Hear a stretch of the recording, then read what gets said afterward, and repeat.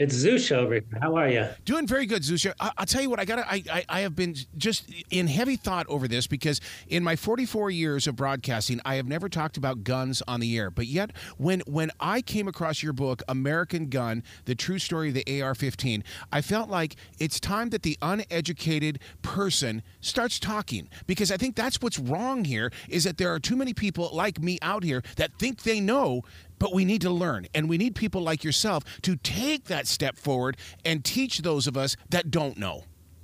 That's exactly right. It's really important. There's such a huge divide in this country over guns, and it's really important that we all work from the same set of facts. I mean, that's one of the main reasons we wrote this book.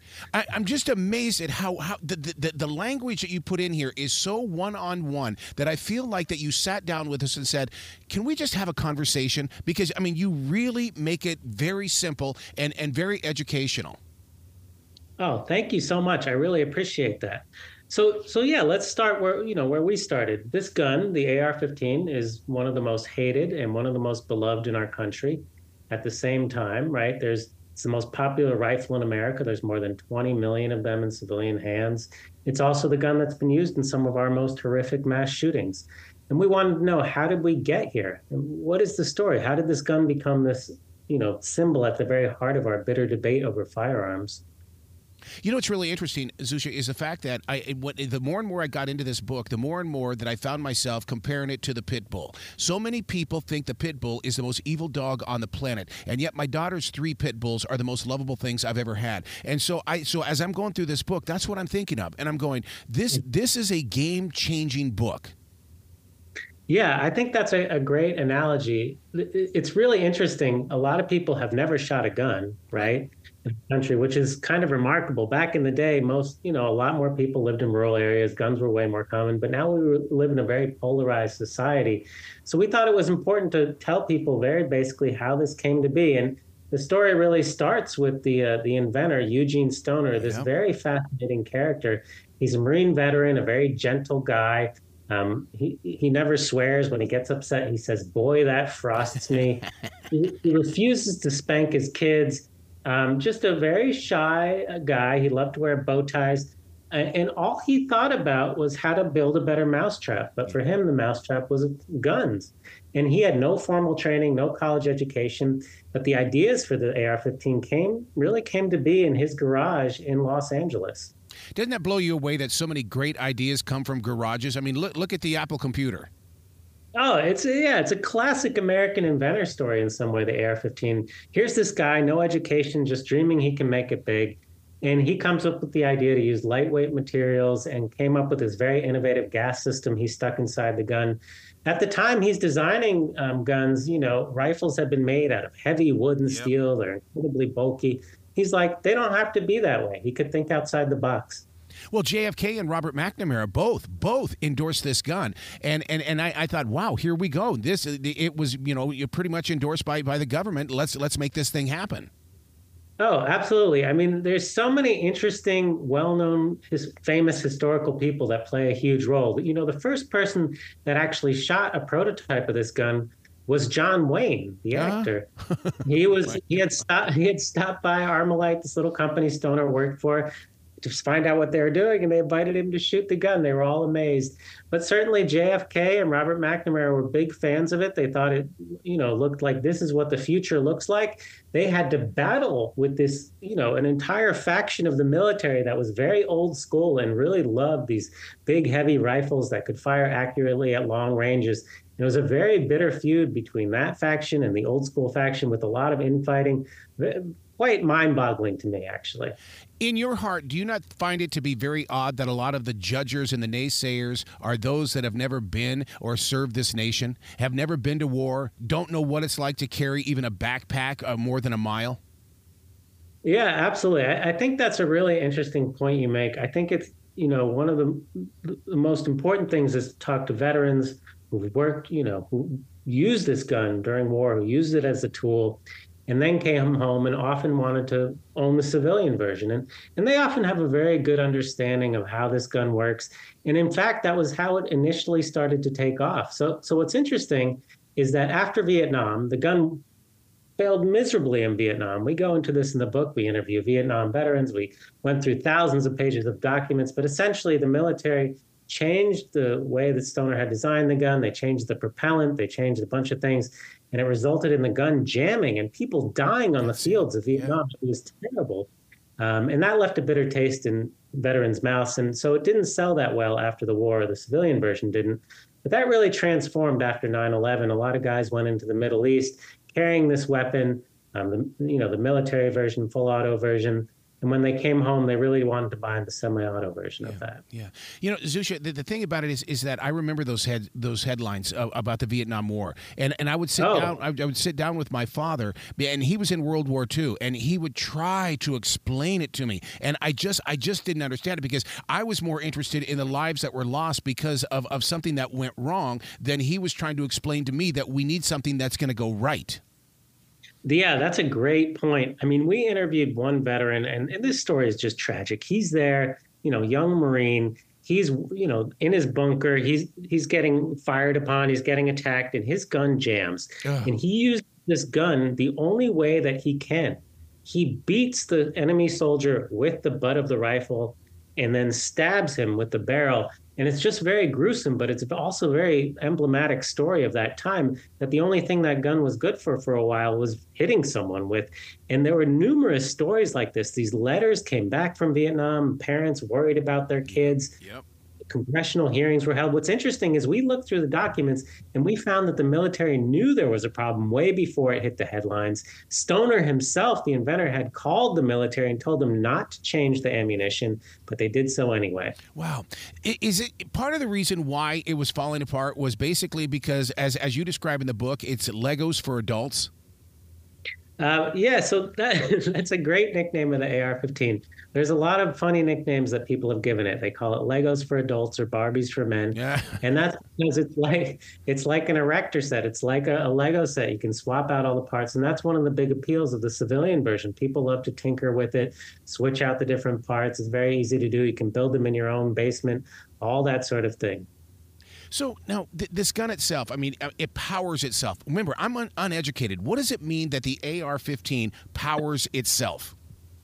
Oh, so this is a fascinating thing. Let me tell you a little about Stoner and how he thought of design. So he loved efficiency. That was his favorite thing. And one of the stories that best exemplifies that is he only wore clip-on bow ties. So why is that? He thought that his regular tie would get caught in the machinery, and he thought it took too long to tie on a regular bow tie. So he wore it. It was his ode to efficiency. And his system that he devised to power this gun is as efficient as they come. He eliminated a lot of heavy metal parts that had been used in the past and just used hot, frictionless gas to move all the parts inside the gun. And it was really very ingenious and simple. He got a patent on it, and people still use it today. Wow. And what's really interesting, and listeners need to understand this, is that video game developers celebrate the AR-15 because of its mystique. Yeah. Oh, this is a fascinating part of our research that we found. As you know, a lot of folks in the gun rights community will blame video games for violence in our country. But so we were surprised to find in internal documents, internal corporate documents, that one of the biggest gun makers in America at the time, it was called Freedom Group, they were intentionally placing their firearms in video games, name brand guns. Wow. And that, as we got to take a look at internal memos and emails, and that was really interesting for us to see. They're intentionally marketing to young folks, hoping that they'll see the brand name, and when they grow up, they'll buy that kind of gun, kind of like Joe Camel. And video games do play a big role. I mean, as you know, this latest generation, a lot of folks come into contact with guns for the first time in video games, not like the older generations who were taught how to hunt by their dads or granddads. I'm one of those guys. I just got one of these MetaQuests, and I was playing Zombieland, and in my hand, and I had never in my entire life ever held a gun. But in Zombieland, it was the first experience in my life. It really affected me. Yeah. And it's interesting. I mean, so Call of Duty and all these first-person shooter games, that's really the first contact a lot of folks had with this. And that becomes a big marketing tool for gun makers. One of the big questions we ask in our book is, how did this gun go from being a relative niche product, kind of an outcast in the gun industry, to being the most popular rifle in America? In 1994, there were 400,000 of these rifles in Yeah. America. Today, there's more than 20 million. How did that happen? One of the things in video games and marketing, and another is that it has broad appeal because it's easy to shoot. Another thing, it's become a political symbol. And isn't it odd? Let's say 25 million. If that were television, it would be a gold mine. If that were radio, that would be something absolutely spectacular. But we have 25 million people with an AR-15, and people aren't celebrating that. What they're doing is they're hearing the bad stories. They're living off the bad things, but they're not seeing other things. Right. Certainly, there's, if you talk to the 20 million people who own the rifle, they would tell you a story that's very different than, Yep. very small number that are using them for really nefarious ends. And what they would say is they own it because they like to shoot it. They think it's good for home defense. A lot of people use it for target shooting. It's just very easy and lightweight to shoot. And they're just sort of everywhere, so they're easy to get. I mean, on the other hand, it's really important to understand the misuse of this gun, right? To understand why it is used in so many mass shootings, and to try to understand how we can stop mass shooters from getting their hands on this type of gun. When you release a book like this, does this pull you into some of these investigations and these researchers?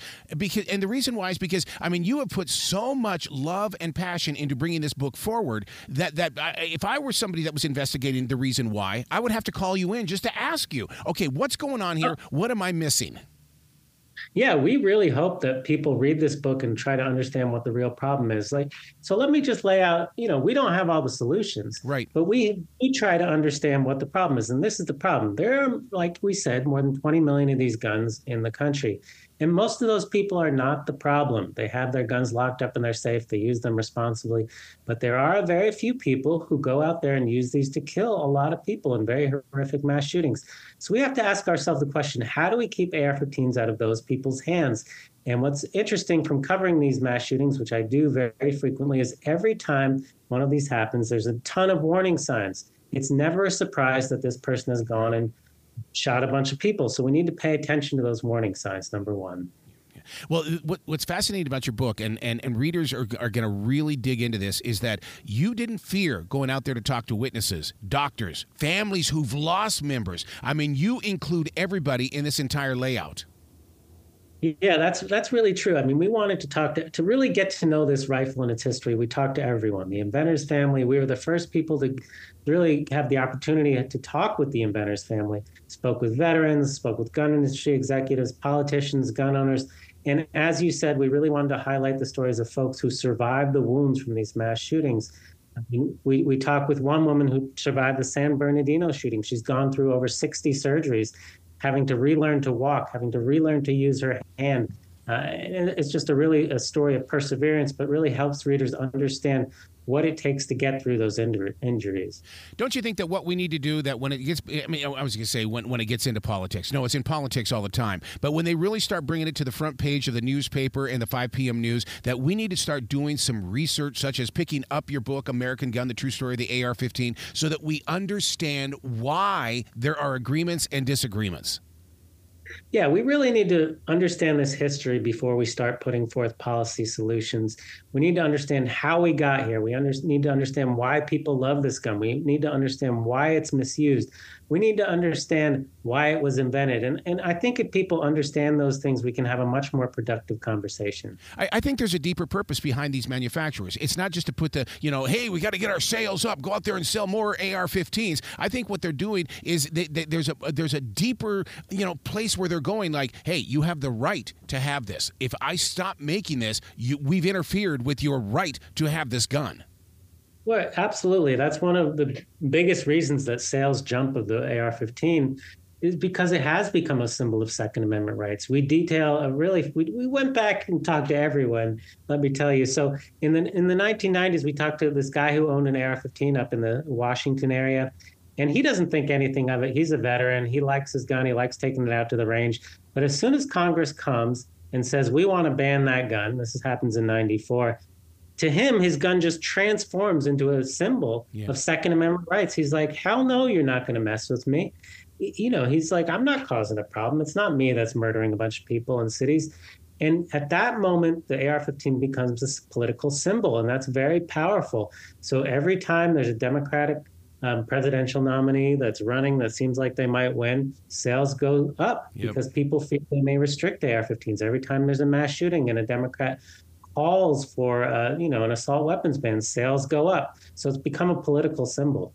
What you don't know about me, Zusha, is that I'm the guy here in the Southeast that does all the gun show commercials. I have no idea what I'm talking about. I'm just reading a bunch of words. But I'll tell you that after reading this book, I really do have a better view. I really do. I mean, who's the guy who's using his voice? I don't know, but he's getting better. He's trying to understand. Oh, I really appreciate your interest and the fact that you're now, spreading that word to others. I do think it's really important to know the story of this gun. And others. So that leads me to this question then. Will we learn about other rifles? I mean, because we don't know about the 22, the 30-30, the things that my father used to use when they went deer hunting. I don't know. I know nothing about those books. It's like even in Cody, Wyoming, they have the largest collection of Winchester rifles. Well, the only reason why we love that is because of Western movies. Right, right. Yeah, so popular culture plays a big deal in what guns become interesting to us and so forth. And I think that right now, no gun is more interesting and popular than the AR-15, and no symbolic. It's interesting. You go to like marches, gun control marches, people carrying, symbol of the AR-15 crossed out. You go to gun rights marches, people are carrying symbols of the AR-15 saying, "Come and take it." But you don't see people carrying flags waving Winchesters, right? Or you don't see flags with 22s. And then the reason is because it just is not a cultural chew toy in the way that the AR-15 is. But it is important to note before we get out of here, right, is that most murders and suicides are carried out with handguns in this country. Yep. But the fact is that these guns are used more often in mass shootings, which cause a lot of public fear and have a greater impact because of that. People are going to want to know more information. I realize we have the book, but we are that generation that has got to find their nose somewhere on a digital device. Where can they go to find out more about you and everything that you're doing? Yeah, you can absolutely read all my stories at the Wall Street Journal. That's my day job. I'm a Wall Street Journal reporter. I write about guns in this country. I write about cops. I write about crime.